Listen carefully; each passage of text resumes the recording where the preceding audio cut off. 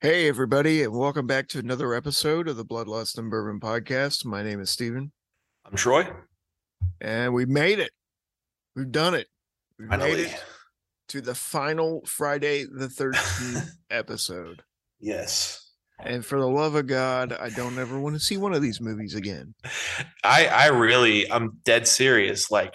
It'll probably be 10 plus years until I want to really maybe have an interest in watching any of these again, just because it's just been constantly on my mind.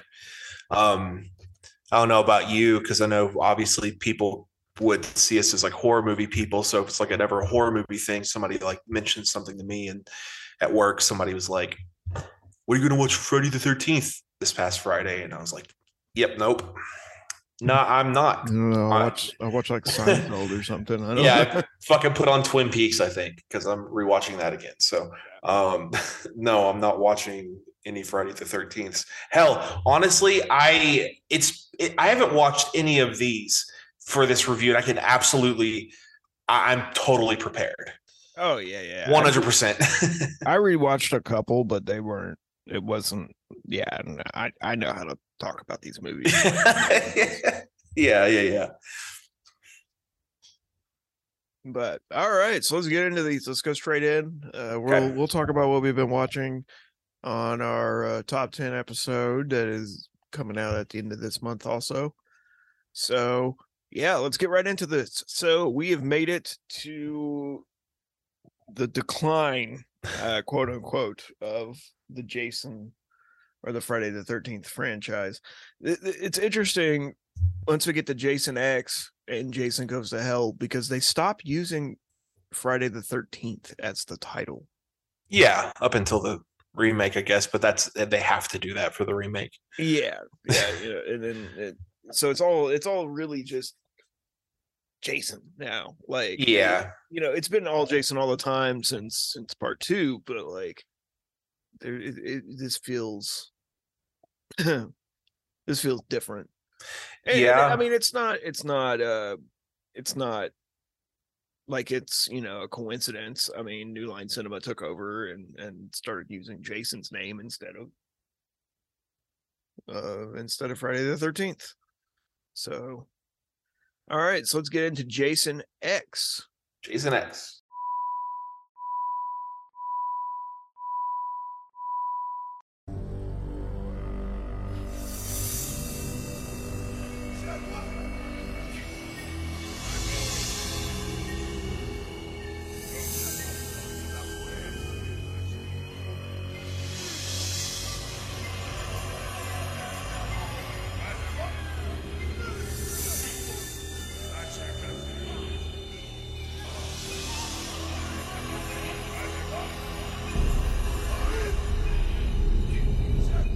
So give us your first thoughts on Jason X.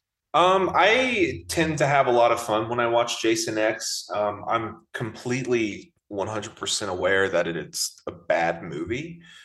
I don't think anybody argues that it's a bad movie, but I feel like it's thoroughly entertaining. I feel like there's a lot of batshit crazy things that happen in the movie. I actually just listened to another podcast, How Did This Get Made?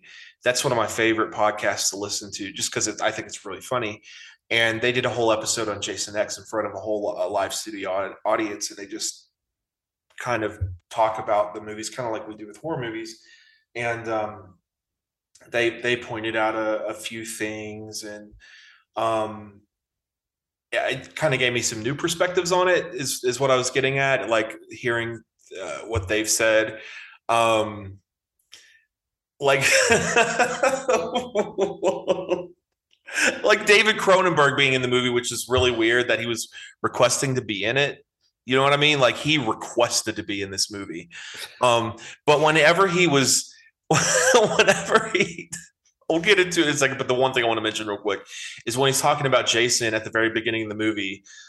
For those who don't know David Cronenberg, to listen to our podcast who don't know him, I'm very sorry to hear that. But also, he's the scientist guy at the very beginning, who's making demands of the person, the main girl, who's really cautious of them doing anything with Jason.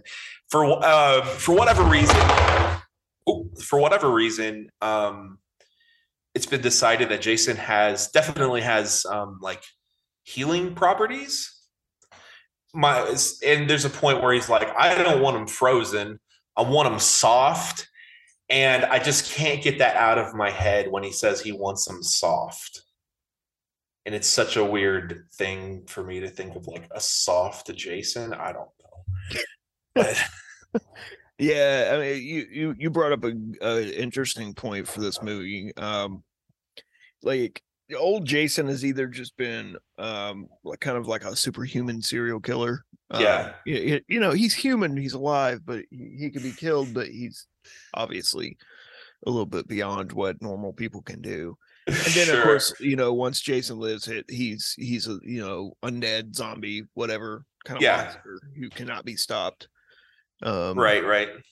So this one gives him like regenerative power, like like he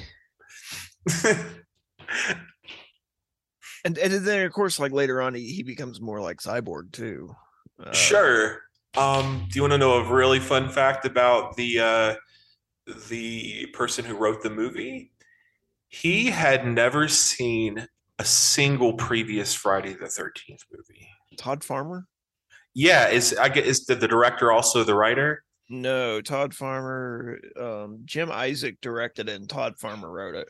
I'm pretty sure Todd Farmer, and I'll look this up, and I'll like, you know, I'll get to it when I find it. I'm pretty sure Todd Farmer is also the bald guy when they're doing the virtual reality game thing, whenever it's him and that fucking stoner kid, which, by the way, it's so funny that this is a team full of scientists and there's just some random fucking stoner kid, the same actor who was in It Takes Two with the Olsen twins, and he's a part of the fucking shitty Foster family. Yeah. I hate that I know these weird facts. But I'm pretty sure that's Todd Farmer is the bald guy who looks like knockoff Stone Cold Steve Austin. Yeah, he definitely looks like Stone Cold Steve Austin. Yeah. But it's interesting because you bring up Todd Farmer. He's a screenwriter, right? Yeah. And he had never seen a single Friday the 13th movie before Jason X. No. And he later wrote The Messengers, the remake of My Bloody Valentine. Like he's known for his work in the horror genre. Okay, it might be the director. It's either the writer or the director who's in the movie. But yes, I didn't know he did I didn't realize he did the remake for My Bloody Valentine, which is an excellent remake. Yeah. I was not aware of that, though. That's really cool. But anyways, it's just really funny to me that at least the writer was not previously familiar with anything. The director of this also did the special effects on Return of the Jedi. Oh, okay. Yeah, and he did the special effects on Look Who's Talking too. I've totally forgot about that movie and Look Who's Talking Now. So he has a weird career because he did the special effects on Return of the Jedi, Gremlins, House 2. I love House 2. That's one we'll have to talk about. I feel like that's, to me, an extremely underrated Yeah. Extremely He afraid did of the it. special effects for Arachnophobia. That's getting a remake, which Yeah, Hannah's not excited because she's extremely arachnophobic. right. I can't remember who's doing it, but I feel like it's someone I've heard of. That's I don't know. Yeah, but yeah, Jason X. For me, this. I mean, this we have gone well into stupid by this point. Like we've gone well beyond like Jason Goes to Hell was just ridiculous. So like I give a lot of leeway to this movie. I don't necessarily always enjoy it. I gotta be in a particular mood to watch something Yeah, like Jason X. yeah, same here. I can't just hippity hop into it. I have to be Yeah. in the mood for like something that is definitely um cheesy. It's really corny, but I mean it's if you're yeah, it's Todd Farmer. Okay, I'm just really quick to confirm. Todd Farmer is in the movie. Um but yeah, I agree. I have to be into it's kind of like whenever I watch Jack Frost, how I make it kind of like a drinking game event sort of thing. Like I have to Yeah. be in the mood. So I get what you Yeah. mean. But yeah, so that's my big thing. It's like I don't mind. I don't hate watching it. I just got to be in the mood for it, and it's not ever really my first choice when going to a Friday the 13th movie. Yes, I will be. I will say this. I am dying to play this version of Jason in the game. which unfortunately I don't think will ever happen. But you know, No, someone would have to buy it, and Sean S. Cunningham would have to get his fucking head out of his own ass. And so fucking stupid. yeah, Yeah, it's just neither of those are going to happen. Mainly the one that won't happen is Sean Cunningham getting his head out of his own ass. That's just honestly, like if I want to get dark, we like if the game makes it long enough, if it doesn't crash or anything, and Sean Cunningham dies, maybe we'll get it then. But we're not going to get it while he is got a grip on this franchise. Which right. I mean, I'm surprised that he let Crystal Lake, the prequel series coming happen. I'm so excited for that just because, well, more so when I saw Kevin Williamson's name attached to it. So I'm really excited to see how that would turn out. To see like a Yeah, Kevin Williamson influenced Friday the 13th, yeah. venture. That'll be interesting. Yeah, It yeah. does. All right, let's get into this. So, Okay. uh, the last time we leave Jason, like, what is it? It's like almost 2000 or into 2000s. Yeah, I don't know if it's exactly 2000. I mean, I get that's why they call it. Well, it's not what I'm so sorry. That's not why they call it Jason X. I always associated X with 2000 for some reason. So in my head, I'm like, yeah, it's X because of 2000, and I have to be like, that's really stupid. I don't know why I say that. I don't know what my brain No, thinks it's that. Jason X is for 10, right? Yeah, for 10, because it's the 10th one. Yeah. But all I know is that 445 years or before this movie, Jason is cryogenically frozen. And yeah, then he is awoken in the year 2455 of course he is. by a group of students. And then, of course, it's got to be a group of students because he needs people to kill. This is Kane Hodder's final portrayal of Jason until he reprised his role in the game.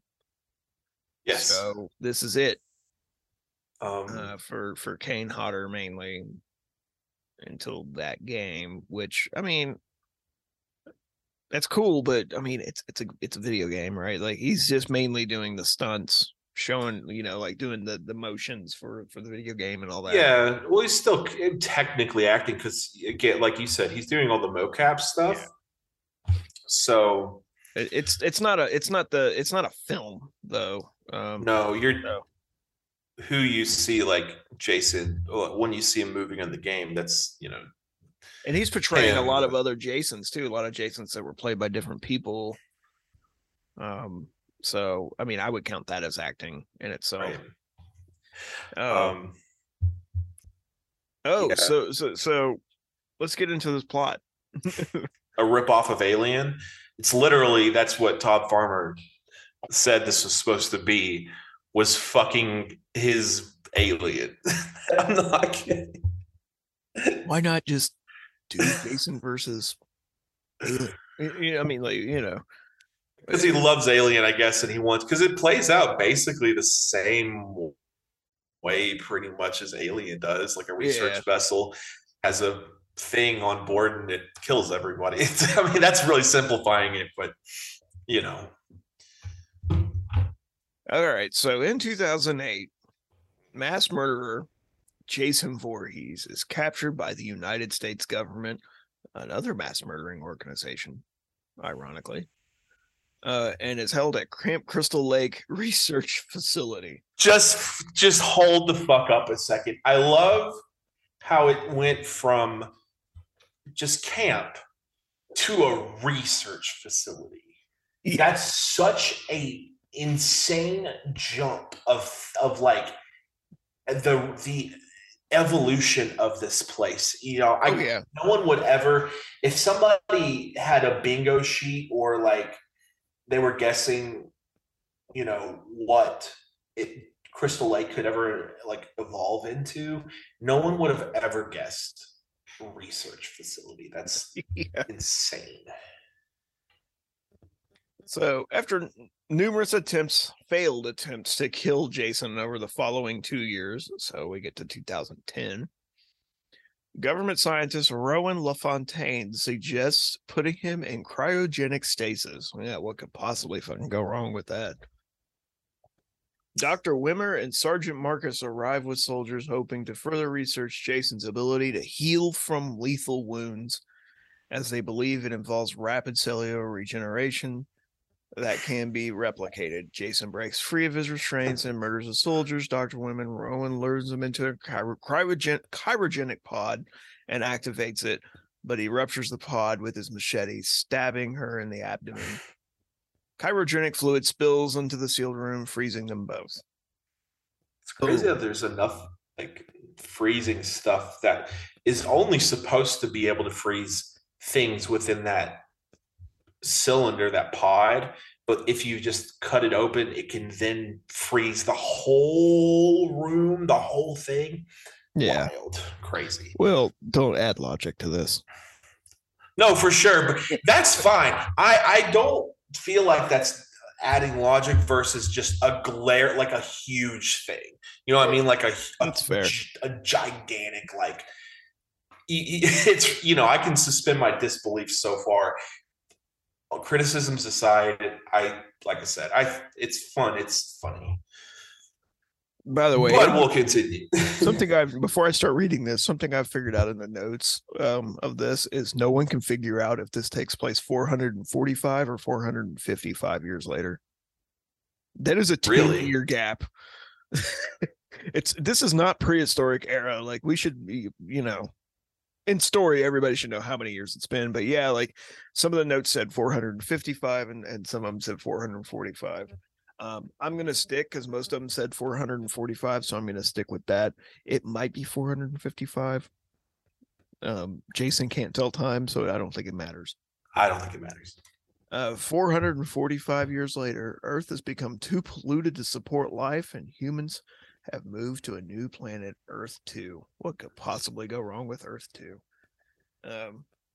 On a field trip to Earth, Professor Brandon Lowe and his android companion, KM-14, intern Adrian Thomas, and students Sunaron, Janessa, Azrael, Kinsa, Waylander, and Stoney explore the abandoned Crystal Lake Research Facility. Is Stoney the name of the fucking kid? Yes.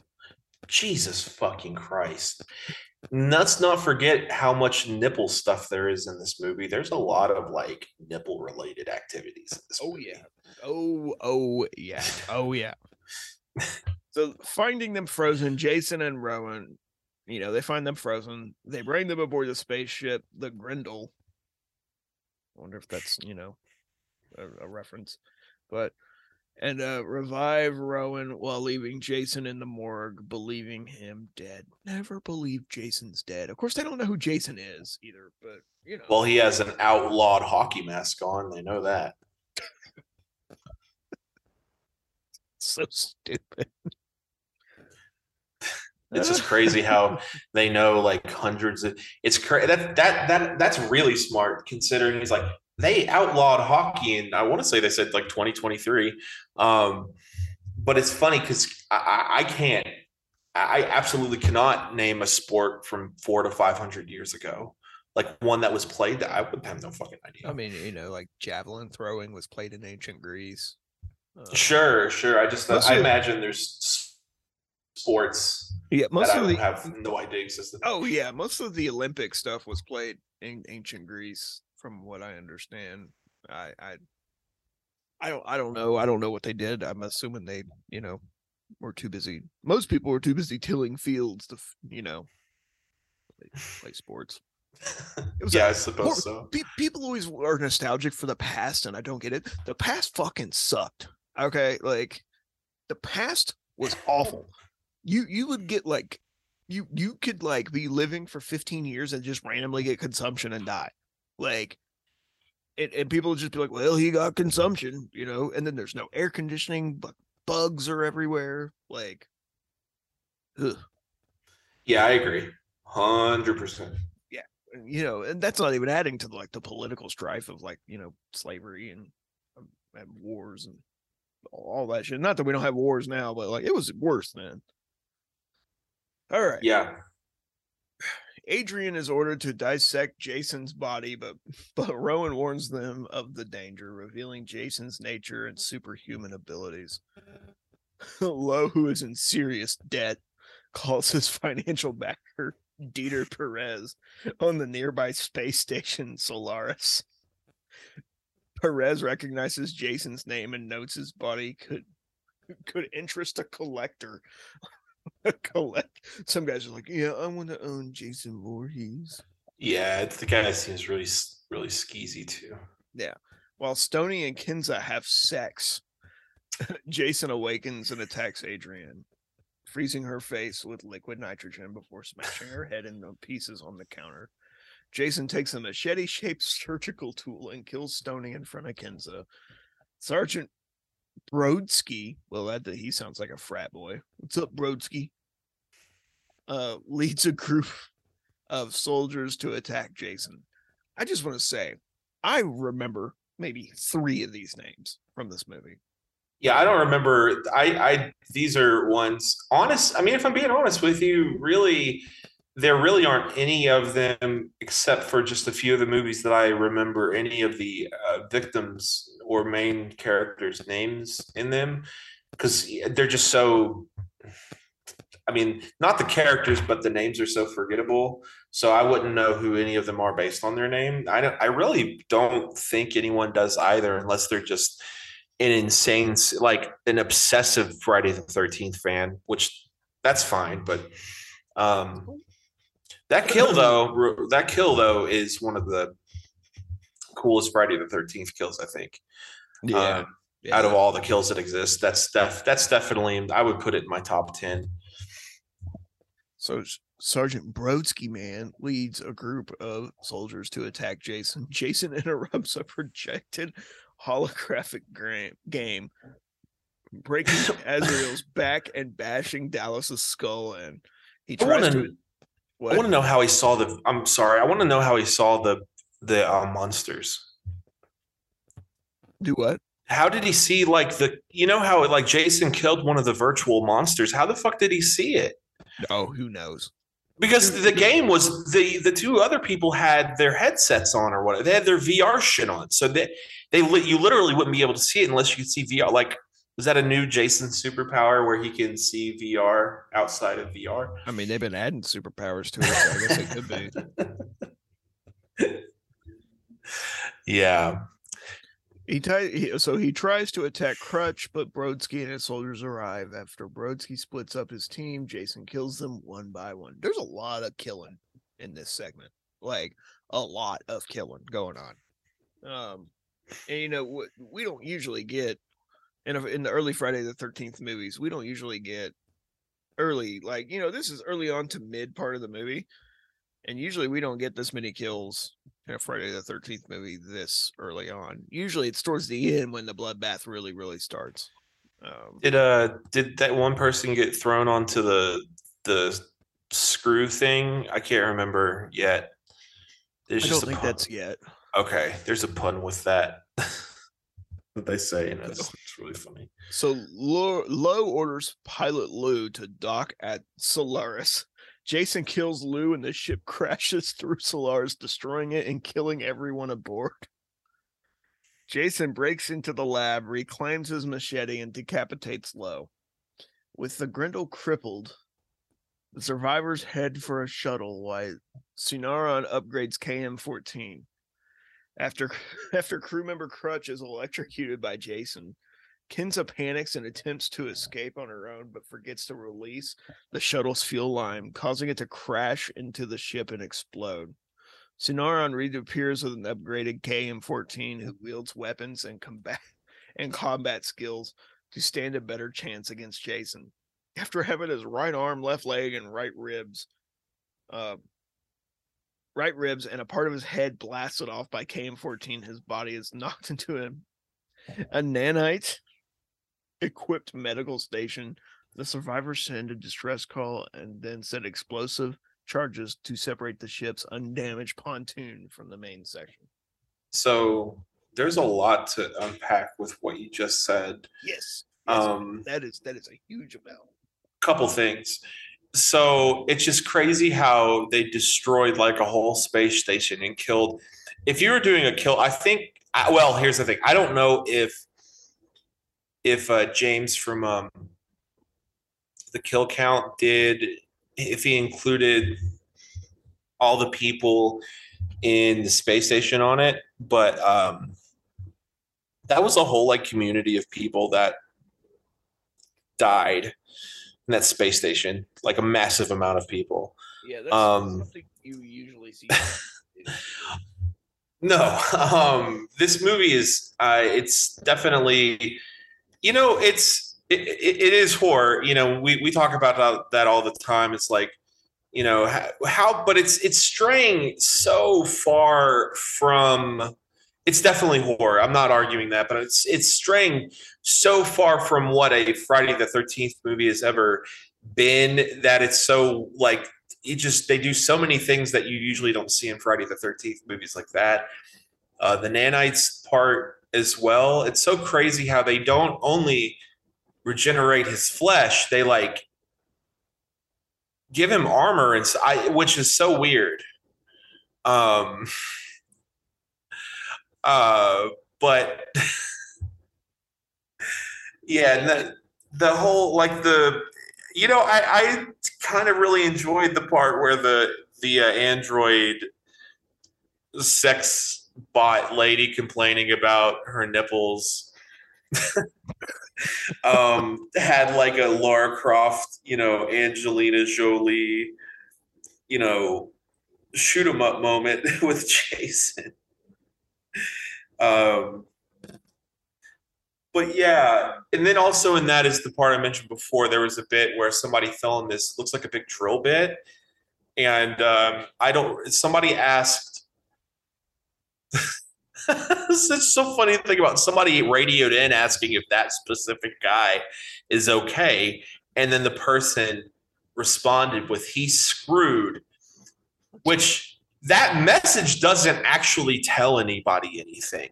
It's like, do you mean he's like in trouble, or because that's what that means? He's screwed. Like, oh, so no.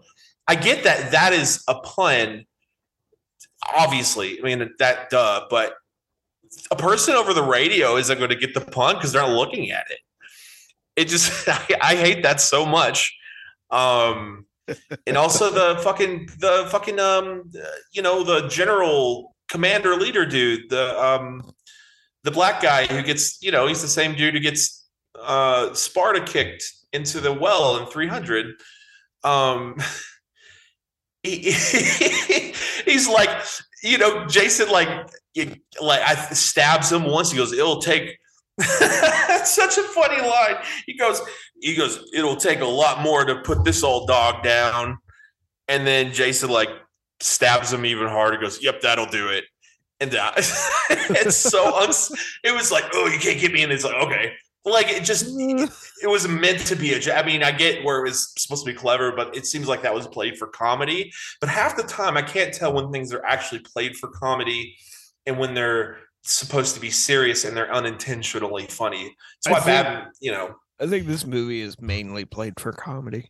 Yeah, for sure. It's definitely right on the nose, and I feel like that's why it's entertaining and not boring. Yeah, that's why I feel like, to me, something like Freddy versus, or not Freddy versus Jason. Sorry, it's on my mind because we'll be talking about it. But like Part 8, it's just kind of boring to me because I'm just like, okay. Or Part 3, a better example. It's just boring to me. This one is really fucking stupid, but it's definitely not boring. Yeah, I agree. It's interesting that you brought up it was a few minutes ago, but you brought up that like this isn't what you usually get with the Friday the 13th movie. In the movie before this one, it's also the same way. So I think it's actually pretty good that they don't call these Friday the 13th movies. Yeah, because they definitely play a lot. It's just different. Jason in random situations. Yeah. Yeah. So back to it. The medical station nanites rebuild Jason, who becomes a cyborg. With his new strength, Jason easily defeats KM-14 by punching her head off.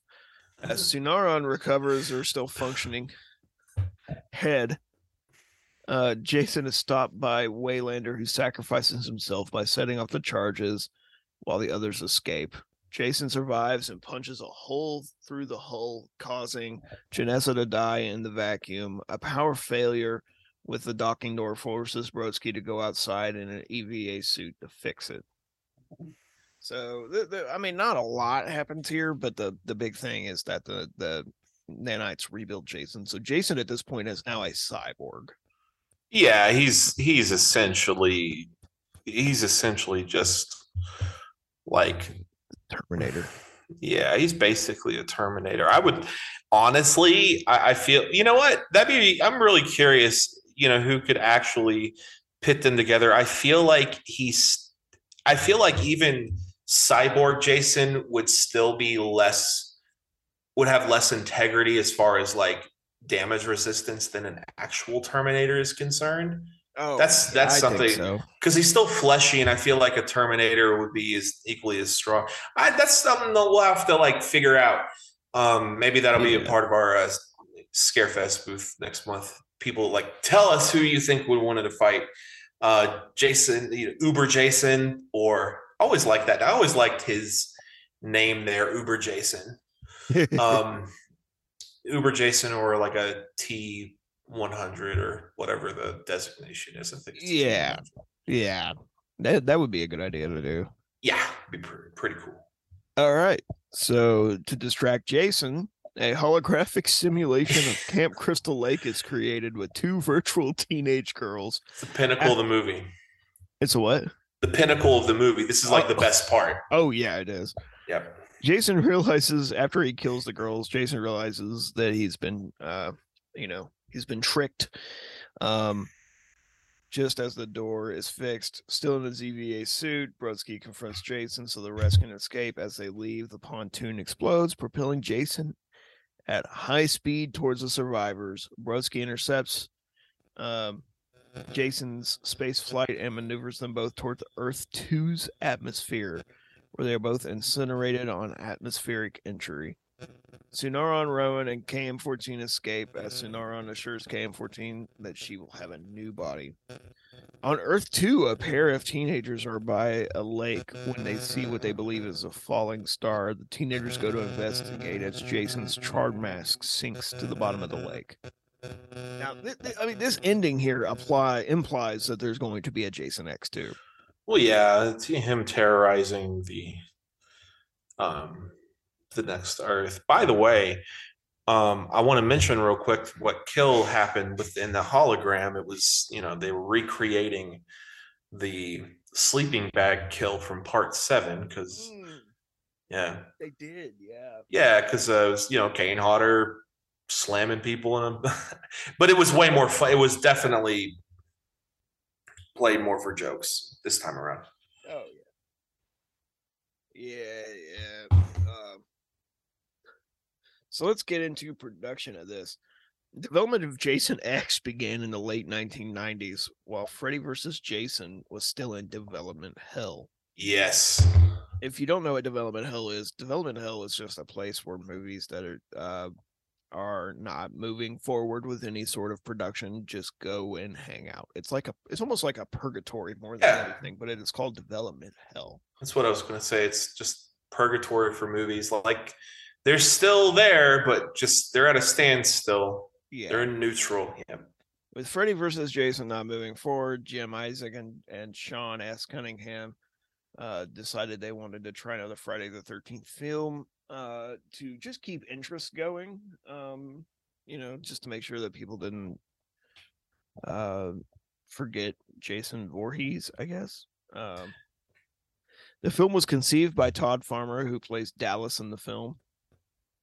Yep. And it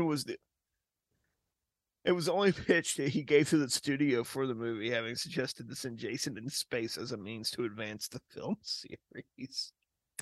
Hey man, what if we just put Jason in space? Where to put, Pinhead and Leprechaun?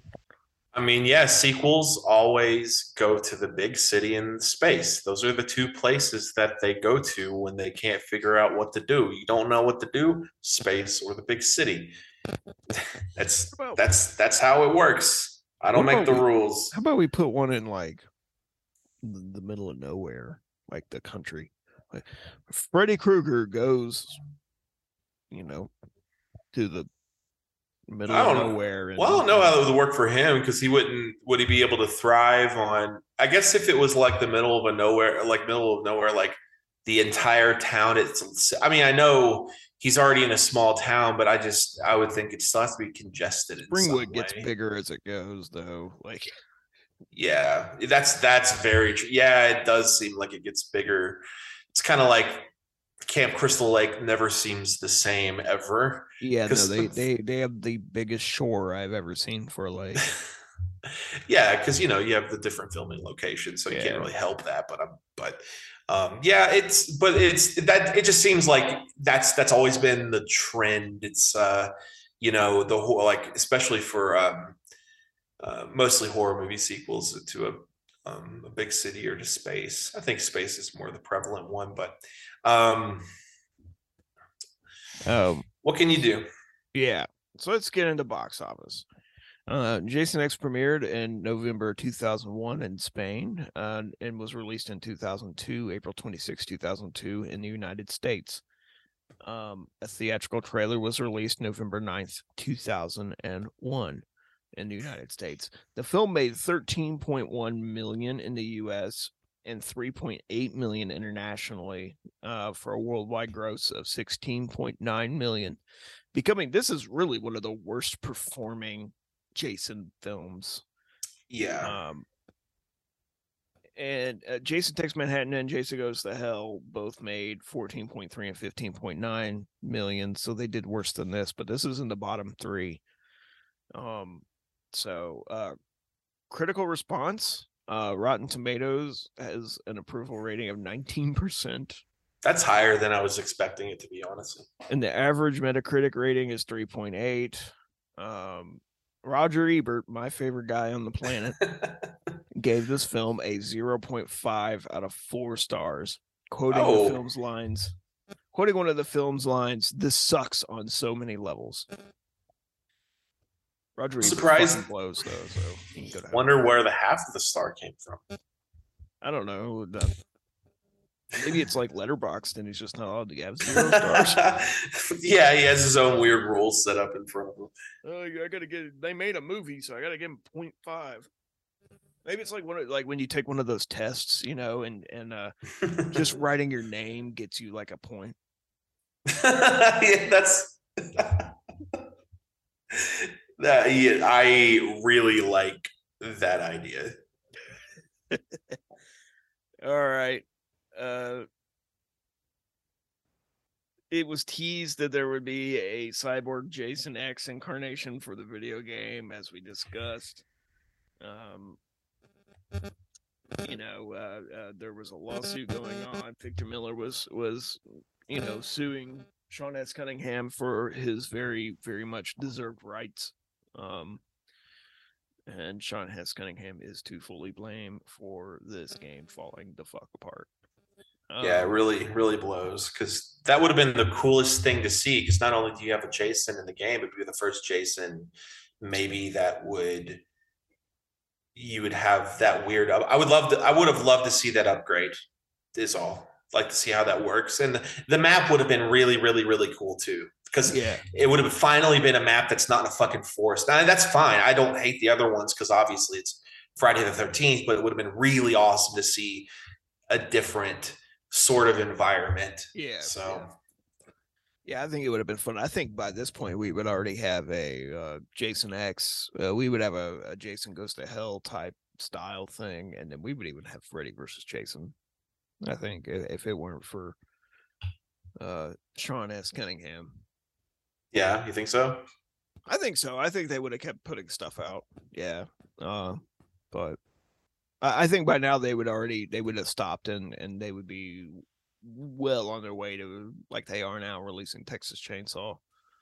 But, gotcha. Well, yeah, you know what? I never thought about that because I was just thinking, I was like, well, seems like Dead by Daylight, which that's not a game I've played it a little bit, but not very much.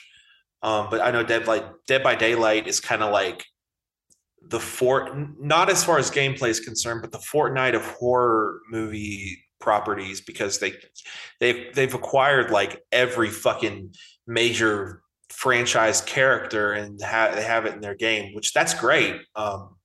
But I was thinking, like, how could they? I was thinking, like, how would they have Freddy in there? But I guess Gun Media is developing a Texas Chainsaw game, and Leatherface is absolutely in Dead by Daylight. So I guess it's just one of those. Yeah, they can share the. Hopefully, Gun is got all their T's crossed and I's dotted, so they don't get sued again. But hopefully they're there again at Scarefest this year. But also, Toby Hooper's dead, so he is, unfortunately, and you have fucking the other dude, Kim Hinkle, making all the decisions. Yeah, and like you said, hopefully Gun Media is back at Scarefest this year. That way we can, I think the game is released this year, so I would imagine that they would be. All right. Give your final ranking of Jason X. Okay, so I kind of want to give this I want to say, as far as like as a movie is concerned, I'd give it like between a 3 and a 4 out of 10. But but as far as like enjoyment and how much I like it, I'd give it probably like a 6.5 out of 10 for how fun I have with the movie. So that's how I would do it. Fair enough. For my ranking, it's going to be a 4 out of 10. I enjoy it. I like watching it. If for enjoyment, I'd probably give it like a 5.5. Sure. It's not my favorite by any means, but there are definitely worse ones in this franchise. All right, moving on. Let's go to arguably what I think is the best one of the 3 we're talking tonight. Yes, I agree. Let's move to Freddy versus Jason.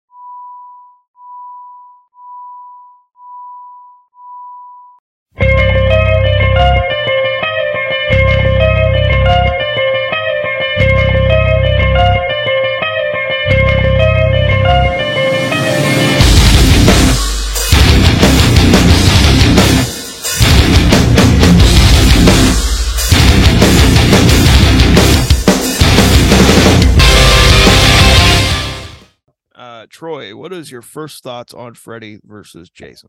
I can't begin to describe how important this is as far as a movie is concerned, because regardless of what anybody really thinks about it,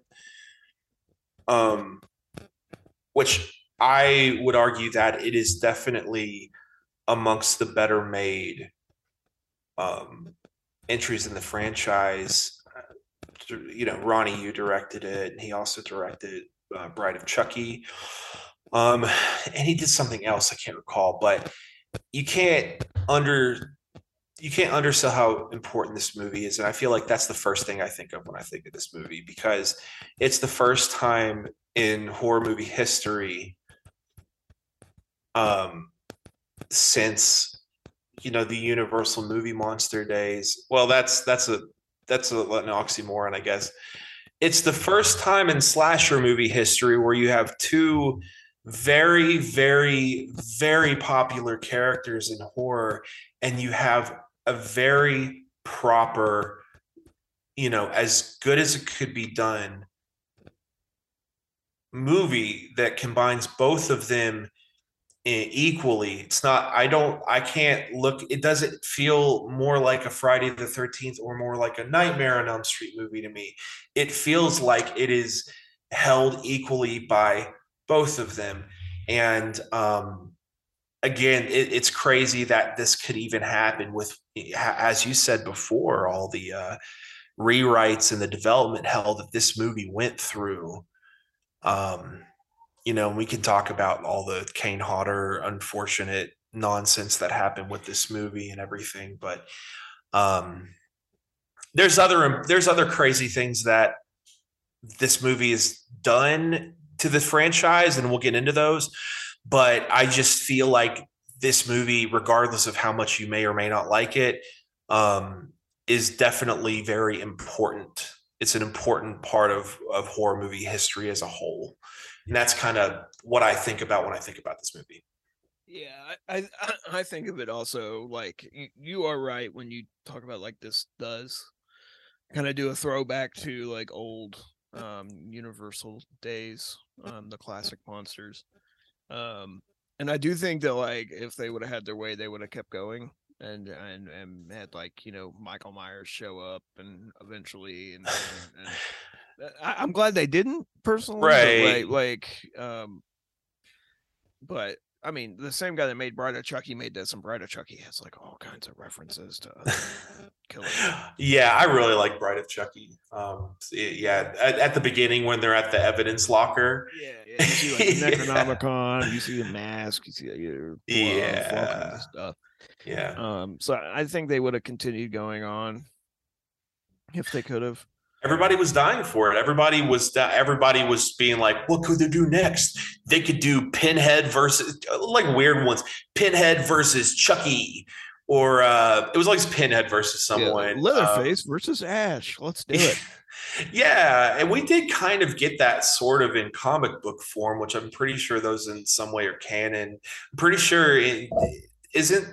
I'm pretty sure in some way, shape, or form, Evil Dead is in somewhat canon with Friday the 13th because the Necronomicon was in Jason Goes to Hell. I think so. Yeah. Jason's a Deadite or something like that. There's people that are more bigger fans. That's wow. I promise I don't sound that dumb all the time. Bigger fans. Yeah, you're right though. Like that would know. I think technically, but also like I count them as separate. Sure. I never think of like it's not something I'm talking to somebody about Friday the 13th and like, oh, you mean he's like I don't do that. Like, oh, you mean he's a Deadite? I'm not gonna call him a Deadite. I'm not either. He's Jason Voorhees. Real quick, I gotta go to the bathroom. I'm gonna pause recording. Sounds good. All right. So yeah, what I think of this movie, I love this movie. I have a few complaints which we'll get into. But I think for it being a crossover shared universe film, Freddy versus Jason, when it comes to slasher monsters, is probably about as good as we could possibly ever hope for. Yeah, I feel like it's very solid. Absolutely. Yeah, and with all of its development hell and everything going on, I'm super glad that it is as good as it is. Production wise, it's one of the better ones for both Freddy and Jason. Both have their gems, obviously, that are better than these. But by this point, we've already gone through Freddy's Dead and Jason Goes to Hell and all this, and this is refreshing, right? So yeah, I enjoy this film quite a bit. So let's get into it. Um, so doing the notes, there were more notes on the development and casting Jason than there were the actual plot. Yeah, So I mean that makes sense though. Don't get me yeah, wrong. There's this movie would be fun to talk about as far as like what happens. But yeah, the development and everything, because I don't know exactly what like how many rewrites there were, but I know there were so many different submitted screenplays for this fucking movie. Like yeah, there were so many. I don't like I said, I don't remember how many, but I just remember hearing that there were so fucking many sent yeah, in for this movie. And then that it's one of those movies too where there's particular horror movies that have such rich history that the movie is made, but if you knew anything what went behind getting it made and what had to happen, I feel like is nearly as interesting as the movie. And this is yeah. definitely one of those movies for sure. And I kind of wanted to focus our time on that, on the casting with Jason and the development. So That's what everybody talks about. yeah. Yeah. So what I was going to ask you, Troy, is to give us about a minute and a half synopsis of the plot of Freddy versus Jason. Okay. Give me 1 second here. I'll tell you what I'll do. Uh, let's see if I can keep this in a minute. Just, you mean like from start to finish? Start to finish. All right. And go. So the movie starts off with just I think okay, yeah, it starts off with Jason and or no, it starts off with like the montage and everything. Does it? Shit. You know what? I'm gonna stop that. Let me start over. The movie starts off with somebody running away from Jason. Jason catches up, kills her, and then is told that he needs to go to Springwood, and terrorize the kids there. You find out it's Freddy, and Freddy can't come back because he's not so powerful. People don't remember him because they're taking the Hypnosil, and then Jason gets there, causes havoc, reminds everybody. There's a lot of really cool scenes between there. Jason and Freddy kind of fight in a dream that Jason is having because he's knocked out by the stoner guy, and then he wakes up, and then they go to Camp Crystal Lake where they have their big brawl, which it's really good. It was long and it was full of action and it had a really satisfying ending. But they get to the end of it and they're on a dock and gasoline is everywhere and this hilariously large propane tank, which I guess would be that big for a camp or whatever. But anyways, in a final battle, Freddy gets impaled with his own arm, and Jason gets I know he gets his fingers chopped off. I don't remember. It's stabbed in the throat or the neck or something. But they're both severely injured and they fall in the water after everything blows up. Everything seems to go well. And then Jason walks out of the water with a decapitated Freddy. And then Freddy's eye blinks and the movie's over, implying that Freddy's not dead, maybe implying there's going to be another movie. Yeah, if Freddy doesn't die in the movie called Freddy's Dead, he's not. He's not. No.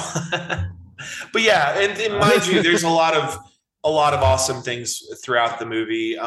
Some lines are really kind of corny, don't hit, but and there is a use of the F slur in this, which is severely outdated.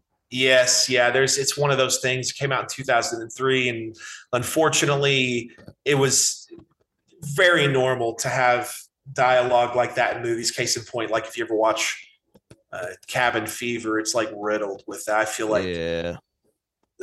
Anyways, yeah. That's the base of the movie. It's literally Freddy versus Jason. All right, well, let's get into development of this because, who boy, influenced by a fan desire for a crossover film with a fight between Freddy and Jason. Yes. New Line Cinema and Paramount Pictures tried to make Freddy versus Jason in 1987. So this is long before like, you know, a good portion of the franchise was made. Right. Frank Mancuso Jr., haven't heard that name in a minute. Enlisted Tom McLaughlin, haven't heard that name in a minute either, to unite the studios, but no agreement could be made. When Friday the 13th, Jason Takes Manhattan failed at the box office, Sean S. Cunningham wanted to reacquire the rights to Friday the 13th and began working with New Line Cinema on Freddy vs. Jason. Paramount and New Line wanted the license to the others' characters so they could control the crossover film. Negotiations on the project collapsed, and Paramount made Jason Takes Manhattan after Friday the 13th. Okay, after Friday the 13th, Jason Takes Manhattan was released in 1989. The rights reverted back to the people who sold New Line. And it just gets into like this huge, mess of a legal battle between these two. Sean S. Cunningham loves being in legal battles, apparently. But no one, basically, the whole point is no one could ever agree between the two, like, okay, here's how we're going to do this. And it was a tug of war between the two. So do you have thoughts on that early tug of war? I wasn't too aware of all the stuff that was going on. Like, I guess it didn't occur to me that it was going on, you know, back all that time, although that makes sense. It makes you think. It seems like, this is why we should be truly thankful for stuff like Scream and just Wes Craven in general, is because if we didn't have a revival that he provided us, that he created, I feel like so many movies would be dead in the water. Obviously, this had trouble getting made. It had a lot of trouble from all the way back in 1987 until, the early 2000s when it finally hit production. But I feel like it makes me think of the movies that really made a difference. And so we wouldn't have a lot of these movies to talk about if it weren't for those. And so it makes me thankful for those movies. Also, as far as those legal battles, it kind of makes me think of Halloween 6, because it reminds me a lot of like their legal battles that they had. I don't know if you like recall the history behind that, but basically, no one could figure out what to do with Halloween after 5, because Dimension had just acquired it after that, and they went through like so many different scripts to try to get a Halloween movie made. Oh yeah. And even Tarantino even threw in his hat for possibly directing it, which it didn't happen. That movie was going to be about the Man in Black and Michael Myers traveling across country to like a particular place out west, and they were killing people along the way. And from what I hear, that idea formally turned into Natural Born Killers. Yeah, which is a better movie than what that would have been. Yes, 100%. But so it reminds me of like kind of that development hell, and then oh god, the tragedy that is that we got or we didn't get Kane Hodder, and instead we got what's his name? Kane Hodder. Ken, what's his name? Ken Ken Kirzinger. Ken Kirzinger. Kirzinger? I think it's Kirzinger. Yeah, I don't know. Kirzinger. Yep, that's it. But yeah, we'll get into that in a second. That was, Hodder says they're friends. Hodder does say that they are friends, but Hodder's not mad at him. Hodder is more bitter at the whole development in itself. Of course, I would be too. Yeah, I don't blame him in any capacity. So getting back into it. But Cunningham actually got really close in the very early 90s to making this movie. Like he got very, very close.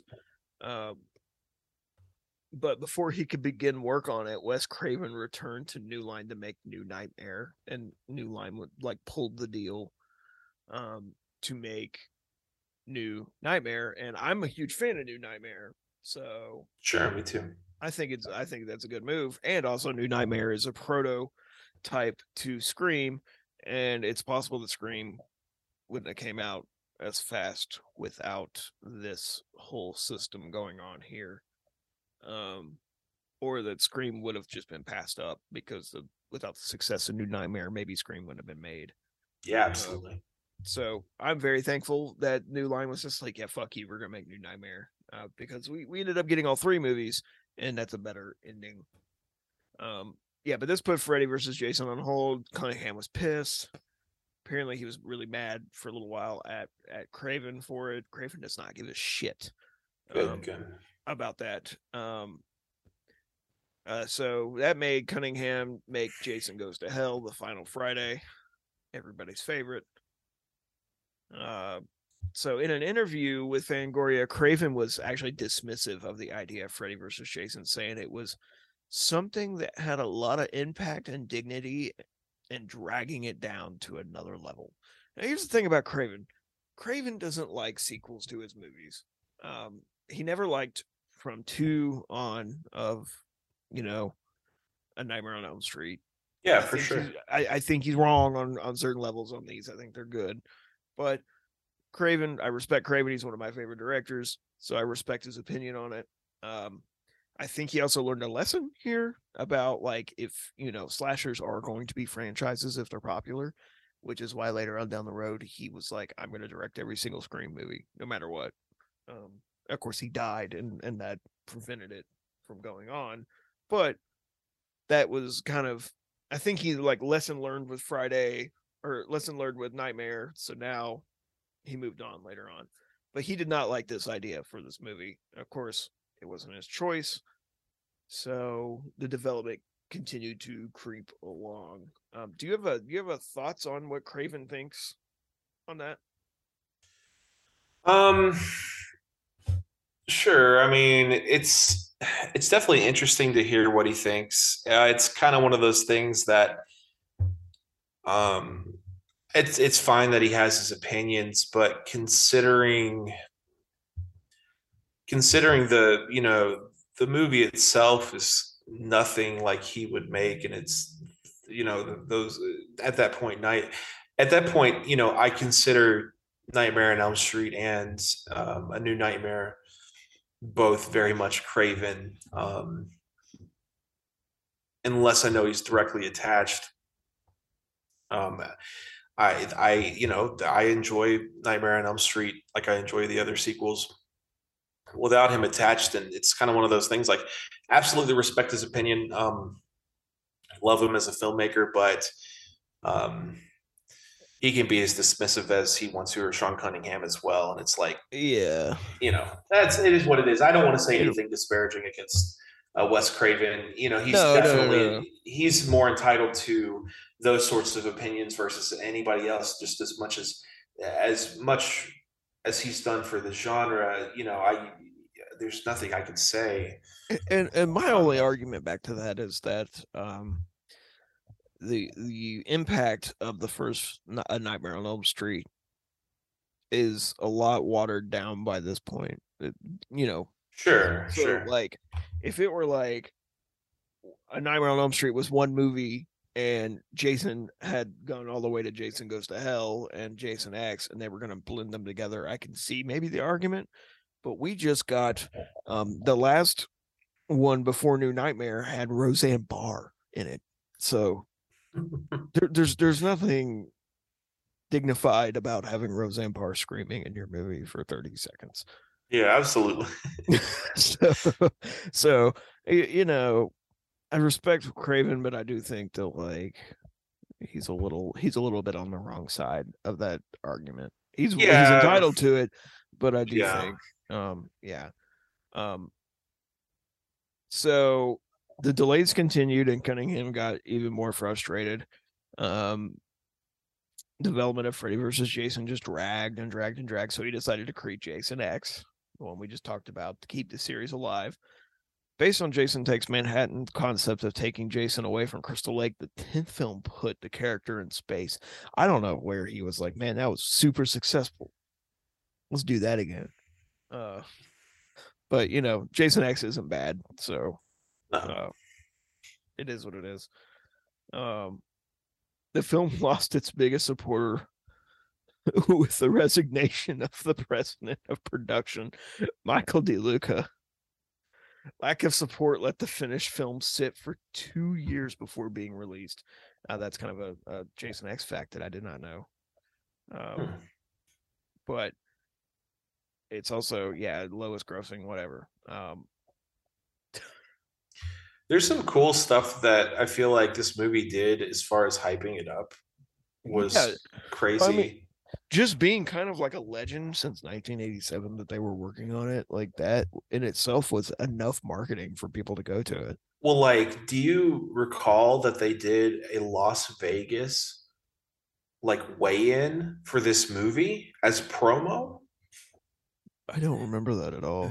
They had, I swear to God, it's even on IMDb. I just was reminded of it because I was actually trying to get some Freddy versus Jason info. And I just typed in, I don't know why, Freddy Jason, and it pulled up a bunch of different things with that the title. And it said Freddy versus Jason weigh-in in Las Vegas. I said, wait a minute, I totally remember that. Just like you would have like a world heavyweight match, and you would have the, a weigh-in where they get up in front of the two opponents get up in front of an audience and they stand on the scales, and then they do the whole thing where they're behind two tables and they walk up to each other and kind of glare at each other. You know what I'm talking about? Yeah. But they do that in costume. Like Freddy and Jason do that in costume at a real live actual event. Like it's Robert Englund and Ken Kirzinger in costume as Freddy and Jason do a live action weigh-in, and it's for a promo for the movie. It is bonkers how much this was just like totally pushed. So as far as it having all of the history behind it, which I feel like a lot of people wouldn't necessarily know until later, because I feel like that's not exactly known. That wouldn't have been known information until it, like, there would have been ways to find that out, like even in maybe during the early years of the internet, which would have been when it came out. But I feel like even past there would be known till later. Interesting.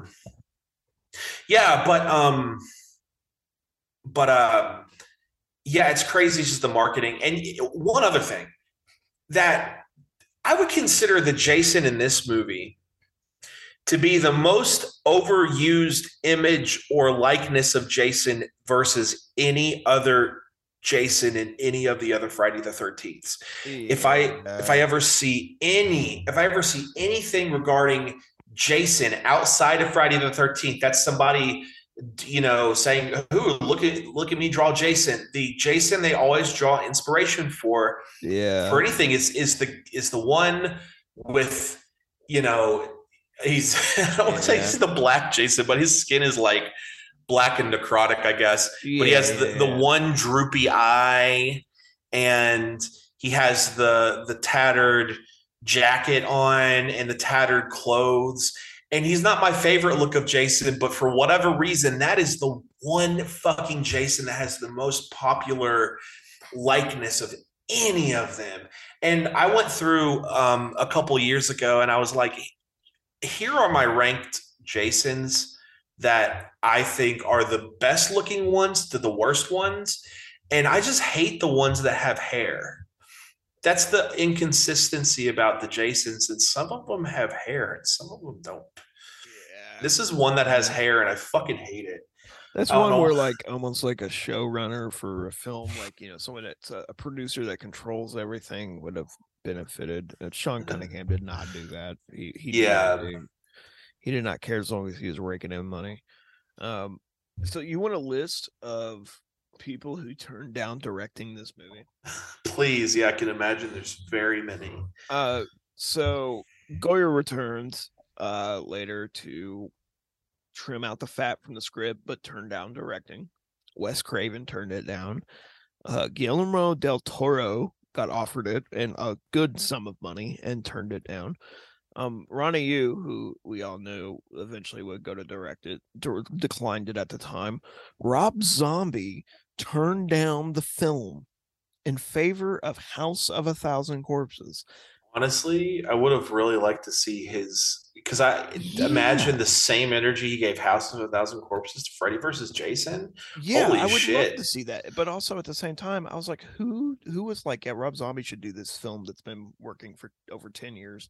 He'd never made a movie yet. Like, but I get it also at the same time. I'm like, hell yeah, dude, that would have been fun as hell. Yeah. Eventually,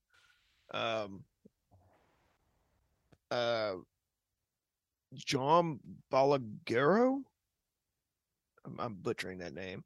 He campaigned to direct the film, but eventually you would sign on to direct it. Wait, who? John? What's his name? JAUME BALAGUERO. He's a Spanish film director. The Rec series. Oh, I wonder if you say his name like Hami. There's what I think of. Yeah, I mean, I butchered that name. So well, like the other one that I pull up below him says Jamie, but like the Blue Beetle from the comic books, his name's pronounced Jaime. So I'm always, but I get what you mean. I don't know how to pronounce it either. I have no idea. I tried, but yeah. So he's from the Rec series, but yeah. So you would later go on to say that there were several endings considered for the film. One involves Pinhead showing up at the end. Okay. I wasn't aware of that, but that seems pretty par for the course. Yeah. But New Line was too cheap and did not want to secure the rights for the character. So likely that Clive Barker saved us from that ending. In 1999, Robert Englund officially signed on to the film, making his 8th appearance of the character Freddy Krueger. And then there was reveals that the main people were being added to it. People like Kelly Rowland, Jesse Hutch, Brendan Fletcher. So yeah, they tried to get Betsy Palmer to come back, but she declined. She wanted to be paid more. Yeah, I mean, I don't blame her. I mean, she would have only been in it for a very short time. Zach Ward was in it. He's really well known as Scott Farkas. Yep. And he would be in a show that I like, and he's also he's a favorite for Freddy Krueger later on after Englund can't do it anymore. I could absolutely see him as Freddy Krueger. Like he's absolutely. Yeah, he's real fun. So let's go ahead and get into what we've kind of been hinting around. The casting of Jason in this movie. Mm-hmm. So everybody just assumed and believed that Hodder was going to be Jason in this movie. And this is one of the only times you can ring a bell for this. I agree with Sean Cunningham. Cunningham campaigned hard when New Line was like, no, we need Jason to have a fresh start. Cunningham was like, no, that's a terrible idea. He's the best choice. I do agree that Hodder was the best choice. And all the way to the point where Hodder was handed the script and met with the director. And they went with Ken Kirzinger. There's nothing wrong with Ken Kirzinger. It's just he's not who I thought was the best choice. Yeah, I think that's kind of, everybody agrees with that. Everybody wanted there's a lot of bitterness with this. Kane Hodder is still bitter to this day. Sure. I don't understand why I think people are just rude and do it, and people will come up to him and ask for him to sign Freddy versus Jason stuff. Oh, I was a part of a panel. I wasn't a part of it. I was sitting through a panel in Horror Hound, and Hodder was there. I don't know what he was talking about. It might have been a Friday the 13th movie. I can't recall. Probably was. Somebody straight in the Q&A, somebody straight up asked him. Now, here's the thing. I think the kid who asked, because it was a kid, it was somebody who looked like he was 12 or 13, or maybe 14, 15. That's different. Straight up asked him why he wasn't in the movie. And then Hodder acted very hostile, but I'm pretty sure it was in a joking way. But I feel like I heard people in the audience like, you can't fucking ask him that. Don't fucking ask him why he wasn't in the movie. And then Hodder actually went on to explain why he wasn't in the movie, or rather that, his disdain for basically just being forgotten about by New Line. Yeah. It's all New Line, and he does not like New Line because of it, and I don't blame him. But yeah, I don't blame him either. Yeah, but people will be like, "Huh, it'll be real funny if we bring up this poster of Freddy versus Jason, get him to sign it," and it's like, or this guy's like 4 times your size, man. So if he like punches you and your head spins around like Daffy Duck, he's gonna pull a. You're gonna deserve it. Sorry. He's gonna pull a Part 8. Just boxing that guy. Yeah. Filming for Freddy vs. Jason began on September 9th, 2002, ended in December 10th, 2002. It's a rather long shoot. So there's the one filming fact that I have. There's not a lot on the actual production itself. Most of the facts are on, Kane Hodder and the development hell that it took. The film was released on VHS and DVD as part of New Line's Platinum series on January 13th, 2004. So this film was first conceived of in 1987, right? Mm-hmm. Ronald Reagan was president of the United States, and it's released in 2004. That is a long time to have a movie just waiting. So that release happened. Box office Freddy vs. Jason did way better than the last few Friday the 13th or Nightmare movies. Oh yeah, it grossed $82.6 million in the United States and Canada, and $34 million in other nations. Yeah, it did gangbusters. Yeah. So it made $116 million against a production budget of $30 million. So it is a very successful movie. It earned $36.4 million in its opening weekend.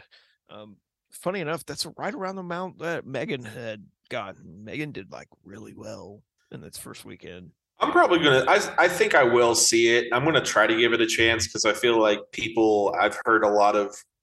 I won't start talking about Megan, but I feel like I'll probably try to give it a chance as much as I feel like I was hating on it. Yeah. I mean, we saw it. It's fine. Is it? I mean, it looked like it could be all right. It's fine. It's PG-13 killer doll movie. There's a lot of references to. There's a couple of references to Chucky. There's a couple of references to Terminator. But it is. Okay. It is exactly what you thought it would be. But yeah. Meg Thregan is okay. Yeah. Critical response. Freddy vs. Jason on Rotten Tomatoes has an approval rating of 42%. I believe that is low.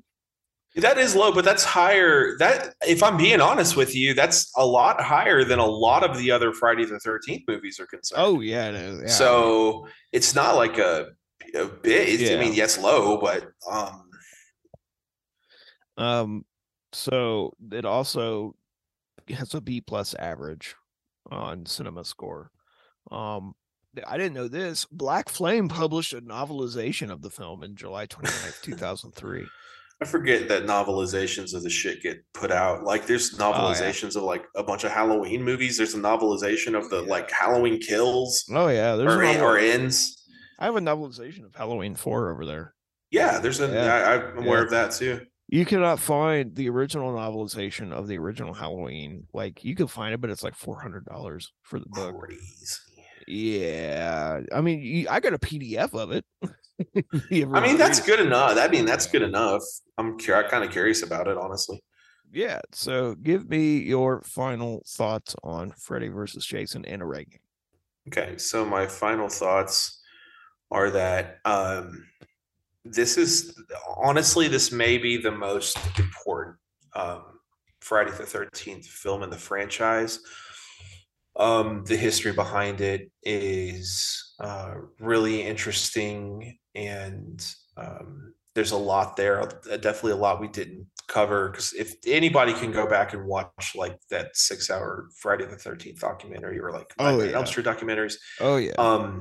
but also it's not only for the history of the production, but the fact that this movie exists at all, that it was a successfully made um, versus movie that was honestly really well done, as a, pitting two um, horror movie franchise villains together like that. Like, again, we haven't seen that since like fucking Frankenstein versus Dracula, or like Abbott and Costello Beat movies. Dracula or whatever. Yeah, but I would Yeah. Costello beat Frankenstein. But no, so I can't I can't say enough how uh, aside from that, how much I actually enjoy this movie. Um, as far as a ranking is concerned, um, I'd give this one a 7.5 out of 10 in the Oh yeah. grand scheme of my rankings. By the way, are for the franchise, not as far as like as far as like a movies. Because I'm giving it like in the entire franchise itself contained. It's a Yeah, 7 and 5 out of the entire that franchise. makes sense. Yeah. For me, I love this movie, but I'm also very thankful that this movie like took forever to get made. Yeah. I think it hyped it up more, but I think it also lived up to its hype. And I also think that a lot of really good movies got made um in its stead, like New Nightmare, and things like that.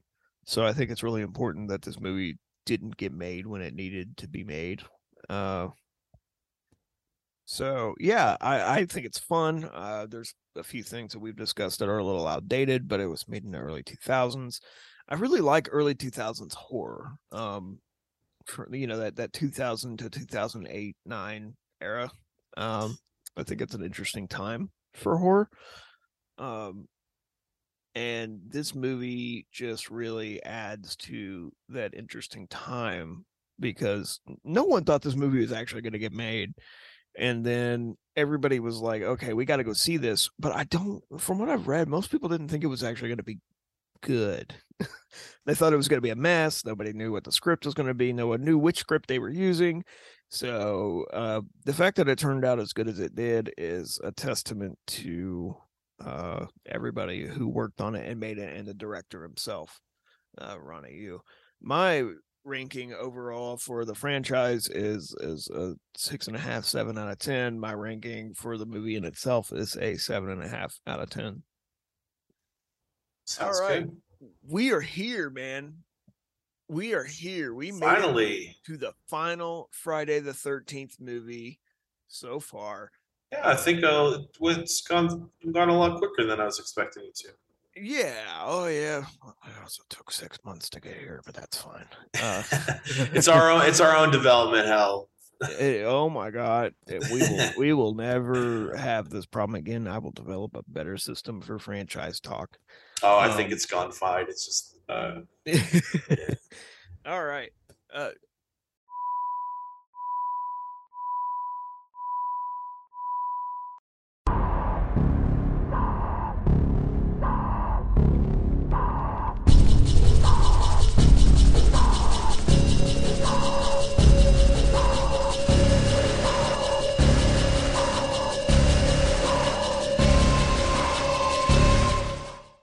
Troy, give us your opening thoughts of this one, Friday the 13th, 2009. So this movie's grown on me. I got a chance to see this in theaters. Um, And I remember I went to see it on a date. I also think I remember this very vividly because I lost my iPod Touch at the time, and I'm still not over it. It's the most early 2000s thing I've ever heard. Yeah, remember the iPod fucking Touch. Uh, But I remember this coming out, and at the time, if I'm being honest with you, I was not really at all familiar with Friday the 13th. The only franchise I had ever spent time really having an interest in was Halloween. And so I knew a lot about Halloween, and I knew a brief, small-ish bit about Friday the 13th. Like I had at that point seen the first one many times, but I hadn't dove into the sequels. So, it was a different watch for me. And then I feel like fast forward maybe 3 or 4, 5 years, I kind of had I had this really shitty mindset. I was kind of going through a new horror movie fan phase, and I was like, I was in the position where I'm like, oh, I just hate remakes. Remakes suck, and I was like, Friday the 13th remake sucks. And then eventually I've evolved to a point where um, I'm a lot more relaxed about so many things, including horror movie remakes. I don't think horror movie remakes suck. Growing to liking remakes or being okay with remakes is an important step in movie maturity. It's okay to not like a movie. That's not, and I don't think that's Absolutely. Yeah, we're, and that's not what we're saying or anything, but I agree with you 100% that I feel like you to dislike a movie because before you even really give it a chance, like you can have I feel like you shouldn't really give an opinion on a movie unless you are willing to sit down and really see if you would be receptive to it before you really give your opinion. And I'm really guilty of there's like Megan, for instance, I kind of ragged on it, but after thinking about it for a little bit, and like, you know what, maybe I want to give it a try. I might be interested. I'm more receptive to it, but I was always going to watch Megan. I was just like, fuck it. This is going to be,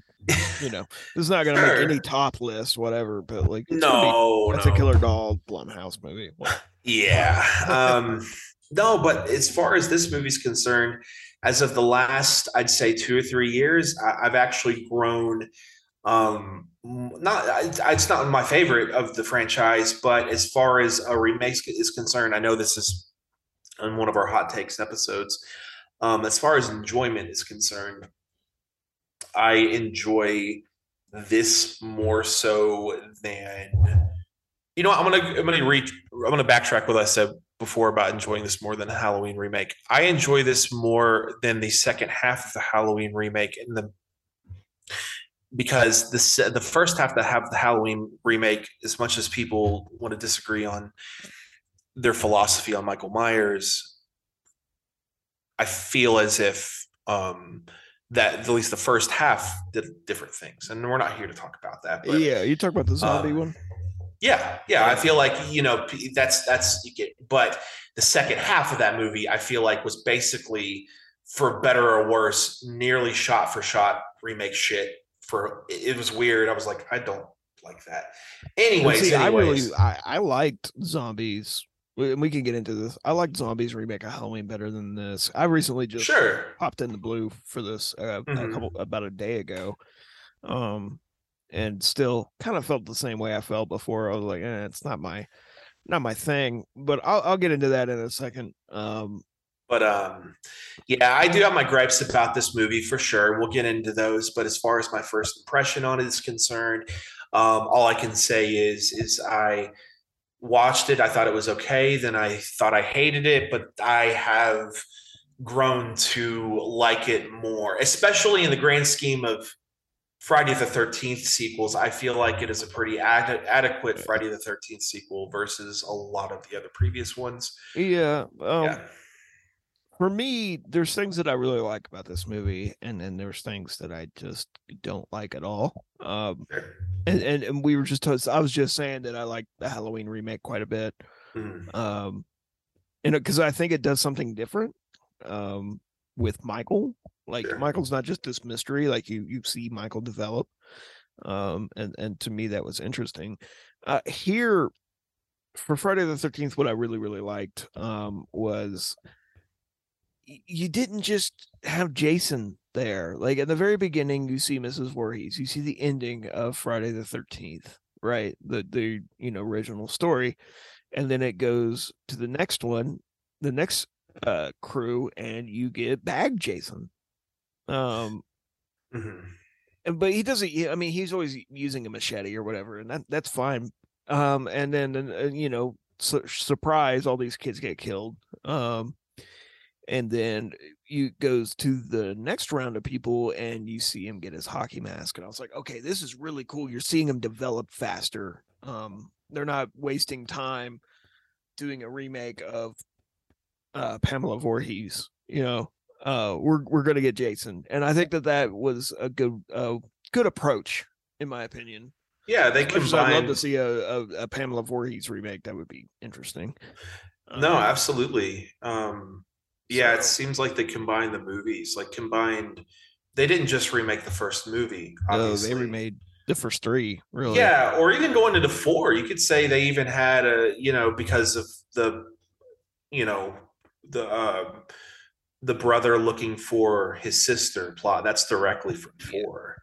So yeah, it's like they take the first 4 movies, and my favorite part about the movie is probably the beginning. I love the Jason had fucking crop of, just as the kids say, the zaza. That's the new term for the cannabis, for the weed, the grass. It is the zaza. No, Jason had just a whole plot of weed, and I like that whole sequence. The whole sleeping bag kill seemed like an updated version of the Kane Hodder one, except it's like sleeping bag roasting over an open fire. Sleeping bag roasting. But I did like that it wasted no time. It was like we basically know what's happened in the first one, and it just did a very quick recap, and I like that. Yeah. You see Mrs. Voorhees. You see part 2 for 15-20 minutes, and then it's in. I don't even think it's that long, but they set you up with these characters, and then he quickly comes in and dispatches of them. Yeah. But yeah, like it's still not my favorite movie on the planet. The director who made this, his name is Marcus Nispel. Mm-hmm. He also made the Texas Chainsaw Massacre remake, which I absolutely love. So, I still think that this guy is good at making beloved franchise remakes. I just don't think that. I think there's parts of this that I just didn't really like that much. Sure. You know what? I have another. No, it's not controversial. I can't just keep saying that everything's controversial. I like the bag version of Jason in this movie way more than I like his mask version. I think his sack version is so much scarier. Yep. Than his mask version. I don't know what it is about the mask in the movie. It's something about Jason's that have hair. I don't know what the fuck it is that I don't like about that, but I really don't like Jason's that fucking have hair. And the sack over his head is a more, it gave me vibes of how he was in 2, and how he wasn't just a cold-blooded killer, how he kind of was, kind of a madman in the woods sort of guy. You know what I mean? Yeah. I know what you mean. He's not just like cold and calculating. He's kind of like a wild man, sort of. Yeah. Yeah. So let's get into the plot of this. The plot is pretty straightforward once you get to it. Yeah. On Friday, June 13th, 1980, a young Jason Voorhees watches his mother, Pamela, as she is beheaded by a camp counselor. Now this here right here, like you don't ever see this in the first Friday the 13th, because obviously they were not planning ever having Jason as the killer, right? So I really enjoy watching this happen. because you're seeing something that wasn't developed enough for the original. So I really, really like that opening. I think it's really good. So almost 30 years later, 5 friends, Wade, Richie, his girlfriend Amanda, Mike, and his girlfriend Whitney arrive for a camping trip at Crystal Lake, where they hope to find a crop of marijuana growing in the woods. Good luck. That night, an adult Jason kills everyone except Whitney, whom he captures, and as she resembles his mother at a young age. So you got the whole pretending to be the mother thing. Yeah, not only the sack, that part is, that's the part 2 bit, people don't realize. Yeah. 6 weeks later, Trent, his girlfriend Jenna, and friends Chelsea, Bree, Chewy, Nolan, and Lawrence arrive at Trent's summer cabin on the shore of Crystal Lake. Meanwhile, Whitney's brothers Clay Miller arrives at the lake to search for her, despite his local sheriff's pleas to look elsewhere. Clay Miller, I wonder if his last name is like a Victor Miller tribute. I wouldn't put it past the directors. That honestly, yeah, he's the main guy. So yeah. Clay visits Trent's cabin, and Jenna agrees to help him search for Whitney. Chelsea and Nolan go wakeboarding on the lake, and Jason kills Nolan with an arrow, and then Faley stabs Chelsea. Okay. With his machete. Chelsea also is the one skiing. She gets smacked in the head with the boat, which feels way more painful than the stabbing. Yeah, it did seem mean. It was definitely not something you usually see, because usually kills are very straightforward in Friday the 13th. So it's kind of, and the arrow to Nolan's head is very classic Jason. Yes. Yeah. So really quick, I just because I feel like this is probably the coolest thing about this movie, in my opinion. So, the asshole dude, the one who owns a cabin, that's Nolan, right? I think so. Or is that Trent? Or Trent is the one who... No, yeah, it's Trent. Okay, so there's a character in the very first Transformers movie with Shia LaBeouf. His name is Trent. Interesting. Played by the same actor. And this actor's like, I'm just going to change my fucking name to Trent. But here's the thing, is that Platinum Dunes is Michael Bay's production company. Oh, well, that's just all Michael Bay's doing. So, well, you have, and you have basically Michael Bay is in some way attached with both this movie and Transformers. So I feel like it was made canon that Trent from Transformers is the same Trent from the Friday the 13th remake, which means that Jason Voorhees and Transformers exist in the same universe. I'm gonna just pretend that's not a thing. Oh, that's one thing I meant to say, is that that's a Platinum Dunes. I had this insane hatred for Platinum Dunes, Michael Bay's production company that would do horror movies, because whenever he did a Texas Chainsaw, Michael Bay is like, I'm literally just doing this. I'm literally making this happen to make money. And I'm sitting here like, if that ain't the most bullshit fucking thing ever, fuck you. Well, that sucks, because I really like that movie. I do too. I love the first half. I love the first 2/3 of that movie. When it, like, at the end, when it gets solely focused on Leatherface, but before that, with like all the stuff with Arlie Ermey, holy shit, yeah. Oh, Arlie Ermey is a perfect addition to Texas Chainsaw. Oh my god, yeah, he is one of the best parts about the entire franchise. Not to continue going on Texas Chainsaw, but for me, like, a perfect Texas Chainsaw movie needs the family. It cannot just be just Leatherface. It's gotta have the family. I just don't like when they focus on Leatherface, which is why I wasn't a fan of the whole sob story with him at the end. I like the sequel to the remake more than I like the remake. Oh, that's fair. because it's more about the family than it was about Leatherface in that movie. And that's why I like it so much. Interesting. Yeah. Yeah. All right. So, let's see.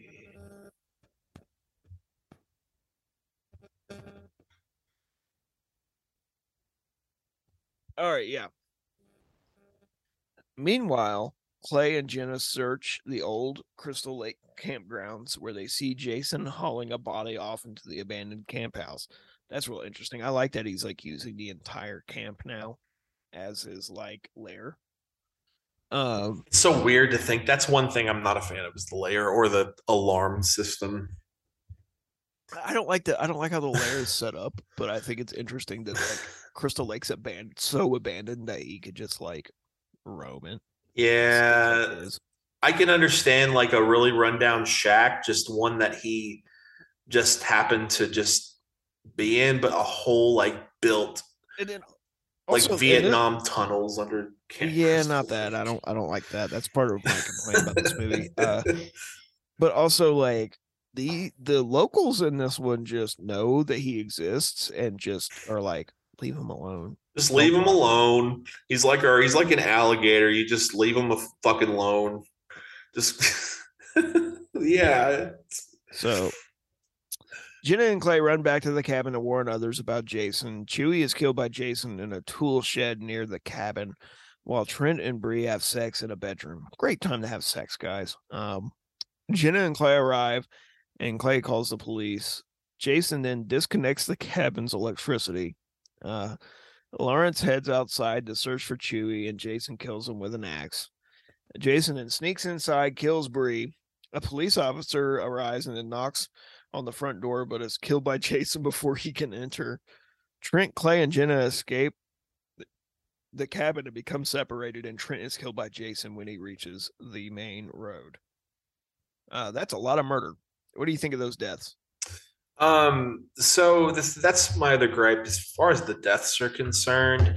None of them really. I mean, that you could say that for a lot of the Friday the 13th movies. So it's not like this one is any worse than any of the other ones. That my other gripe about this movie, honestly, is that so many of the characters we see so much of the screen. I feel like they're so poorly used and written. Chewie, on one hand, he was a comical character, and I liked seeing him. And it was that was the only person I think that died in the movie. Whenever he died in the shed, that I was kind of bummed out about because I just ended up. He was a likable guy, and seeing it's one of those things, right? You get to like someone, and then obviously when they're murdered horrifically, like more horrifically than other people would be. Then it, but that's not saying much because he was just kind of a generic.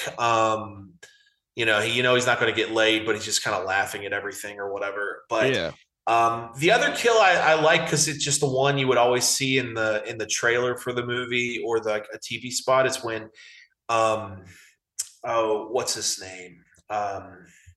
Lawrence. He's running away. He goes to check the shed to find Chewie, and he finds him dead. And then he's running away from the shed, and then fucking Jason, he's in an axe throwing. What do they call? Is there a name for those places? Just like axe throwing places? I don't know if there's. I don't know. Battle axe throwing. Yeah, battle axe. He battle axes that fucking axe like it's kind of like a move in a fighting game where he makes it fly and he just dead on. That's the thing about Jason I feel like people don't talk about. He's as brutishly strong as he is incredibly accurate with his weapons. The bow and arrow. I mean, it wouldn't be as fun if he missed every time. Yeah, but it's crazy how little brain activity seems to be going on in this character, but yet he is like an idiot savant when it comes to he's like Hitman Agent 47 with his accuracy. It's like in part 6, whenever the cops at the end of the movie are surveying the camp when they finally are about to encounter Jason, and Jason has those throwing knives, and he dead centers one of the knives right in the guy's forehead. And it's crazy. Like Jason could very well be like a part of the Assassin's Creed series, and it would, I'd be like, all right, that's fair. But it's crazy because like with the axe, but that's always the one I saw in the commercial. You didn't see like all of the scene, but you just saw him throw the axe. I'm like, oh, I wonder. I don't know why it just sticks out. None of the other kills were incredibly memorable. No, really. That's the other thing that I think that this movie suffers from, is that it isn't anything special. It's not. It's as far as like it's an adequate slasher movie. I get, like, as far as like a late 2000s slasher movie, it's fine, but it's not. It's okay. What? Yeah. It's fine. So we're getting here to the end. Jason chases Clay and Jenna back to the campgrounds, where Clay discovers Jason's lair and finds his sister underground. This is some Dr. Satan shit. Clay frees Whitney, and all three try to escape as Jason arrives. They find an exit, but Jenna is impaled by Jason's machete before she can escape. Jason corners Clay and Whitney in a barn, and Whitney confuses Jason by pretending to be Pamela. Where have we heard that before or seen that before? No idea. Clay and Whitney subdue Jason with the chain, and Whitney stabs Jason in the chest with his machete. After sunrise, Clay and Whitney dump Jason's body into the lake. But before they leave, Jason bursts through the wooden dock and grabs Whitney. A few interesting parts for this. Part 2, the ending of this is the ending from part 2 with Whitney confusing Jason by pretending to be Pamela. Yes. The only difference is that Clay there's a final guy in this one. Yeah. Well, I was going to say there's a final guy in the 7th one too, but I always thought of him as like the brother from 4. But it is weird that he didn't get killed. You are right. It's yeah, it's weird. I would have I don't know. I guess because we followed him the whole time that sure he's the final guy. But of course, this whole ending is a reference to people jumping out of the lake and grabbing people at the very last minute, including the first one, and I think the third one has the corpse of Pamela doing that. Yes, that's they tried to do it again, and had her corpse. But let's do some quick production. The development here, Michael Bay, Brad Fuller, and Andrew Form were approached by Toby Emmerich to do a Friday the 13th version of the Texas Chainsaw Massacre franchise. They agreed and spent over a year obtaining the rights from Paramount Pictures, New Line, and Crystal Lake Entertainment, the latter run by Friday the 13th creator Sean S. Cunningham. So they spent this time just trying to do that. Unlike both horror remakes, the Texas Chainsaw Massacre of 2003 and the Amityville Horror of 2005, which were also produced by Bay, Form, and Fuller, it was decided that Friday the 13th would not be a period piece. So all the other ones are taking place in their original times of the stories. That's true, yeah. It's pretty straightforward, the writing and everything, and the creation of Jason and all that. The music, so they recognized the iconic status of Harry Manfredini.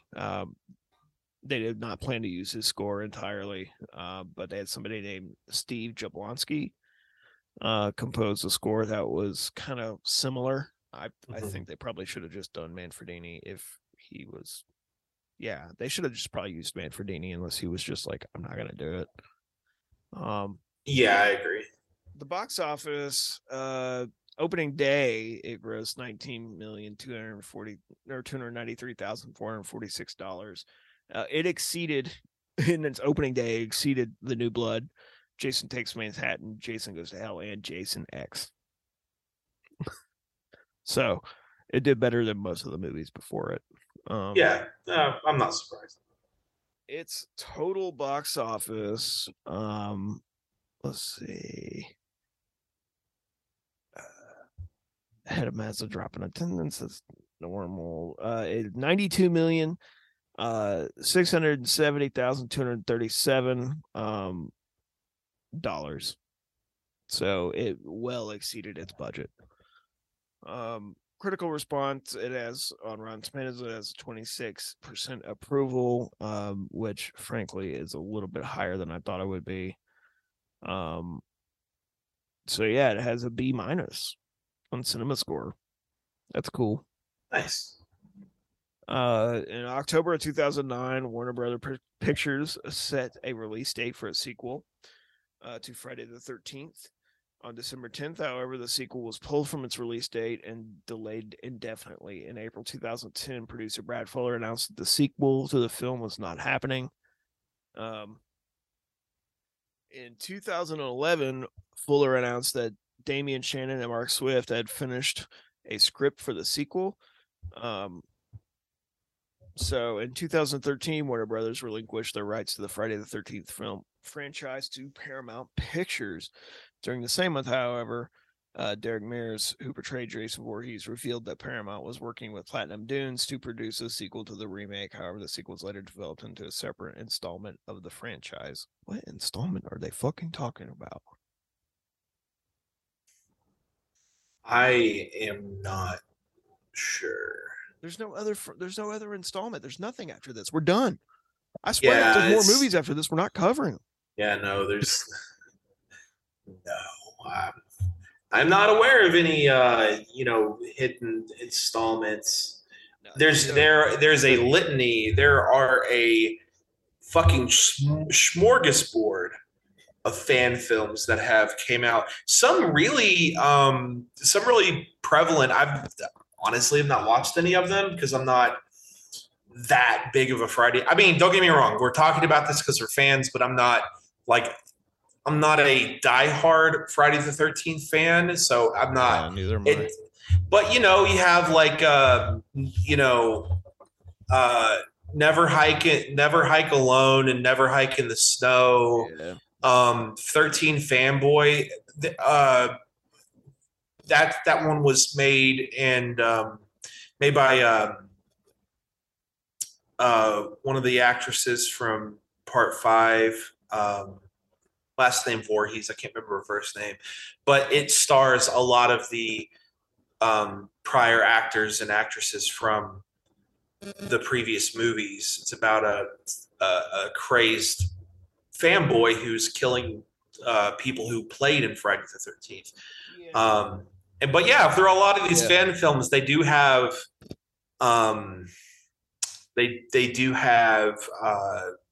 alumni from Friday the 13th that do star in them. Yeah. Also, real quick, Derek Mears, though, we didn't really mention him. He played Jason in the remake. Yeah. He's in a lot of stuff I keep seeing, and he was in the third. Well, it's not called Twin Peaks season 3. It's just called The Return. He's in that.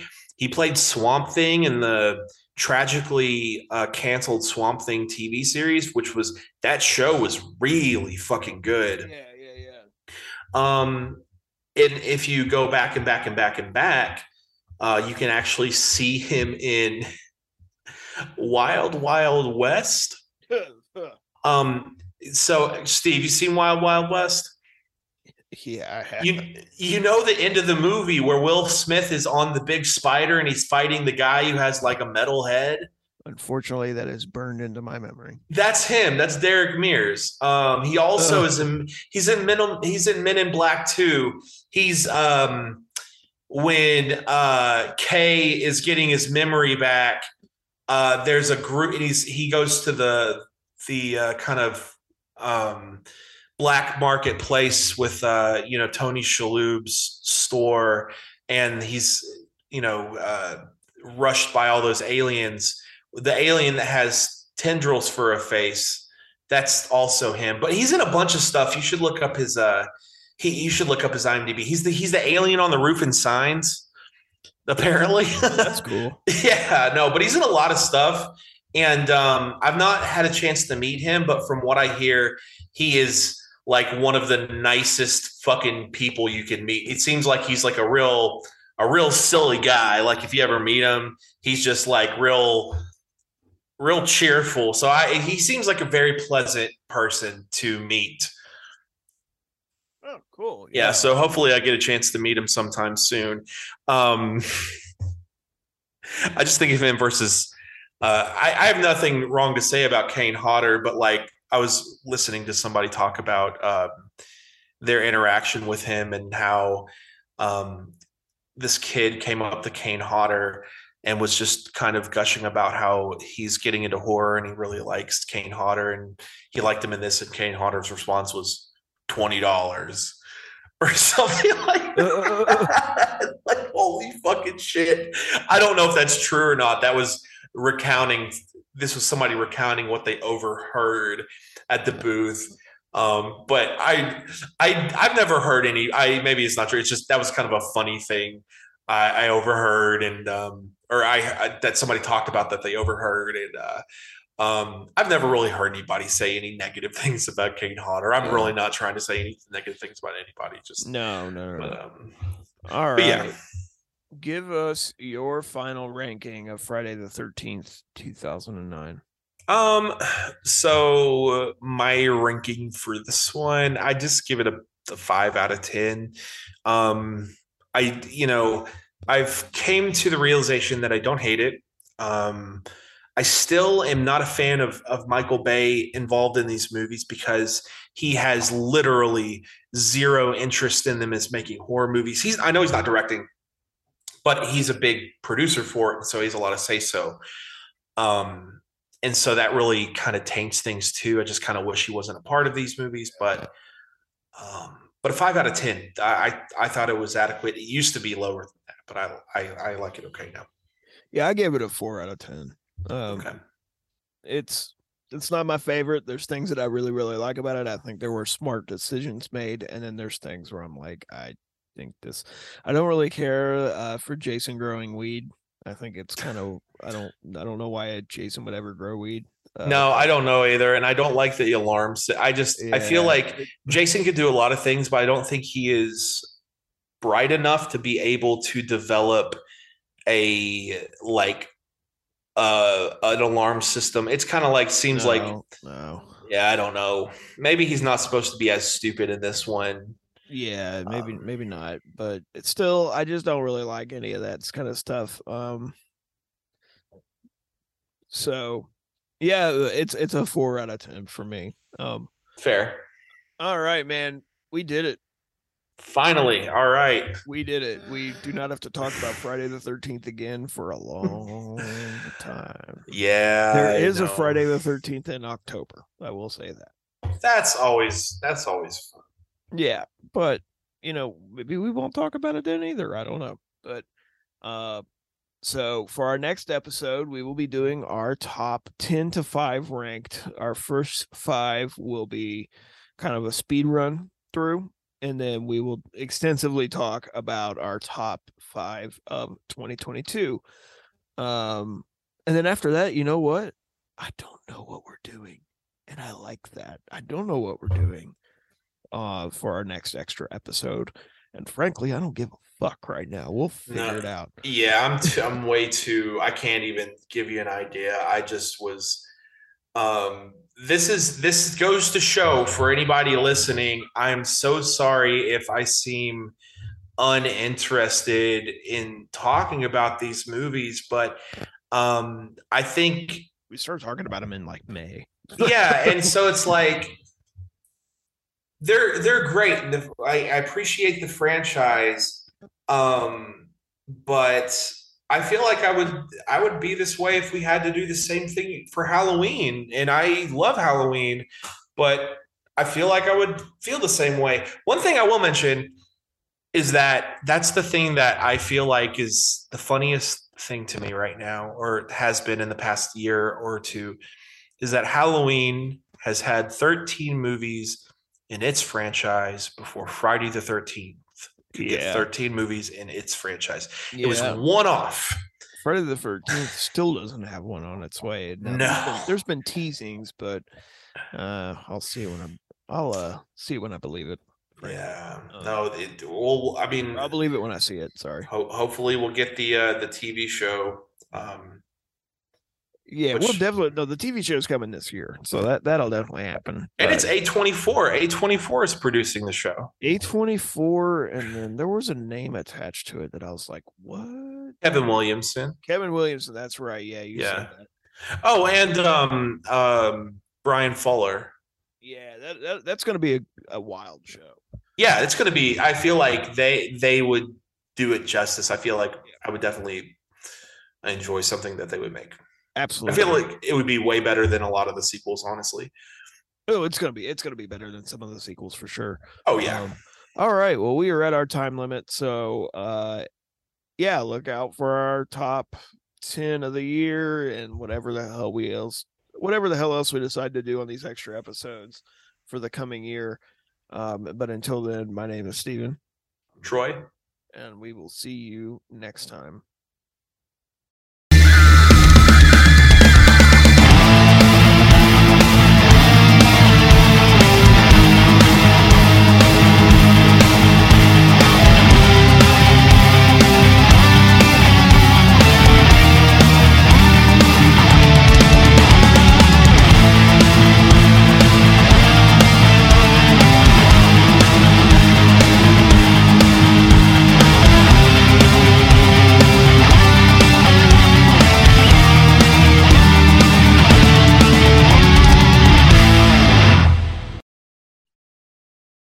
This podcast was made by horror fans like yourself. Intro music by Aaron Burcham.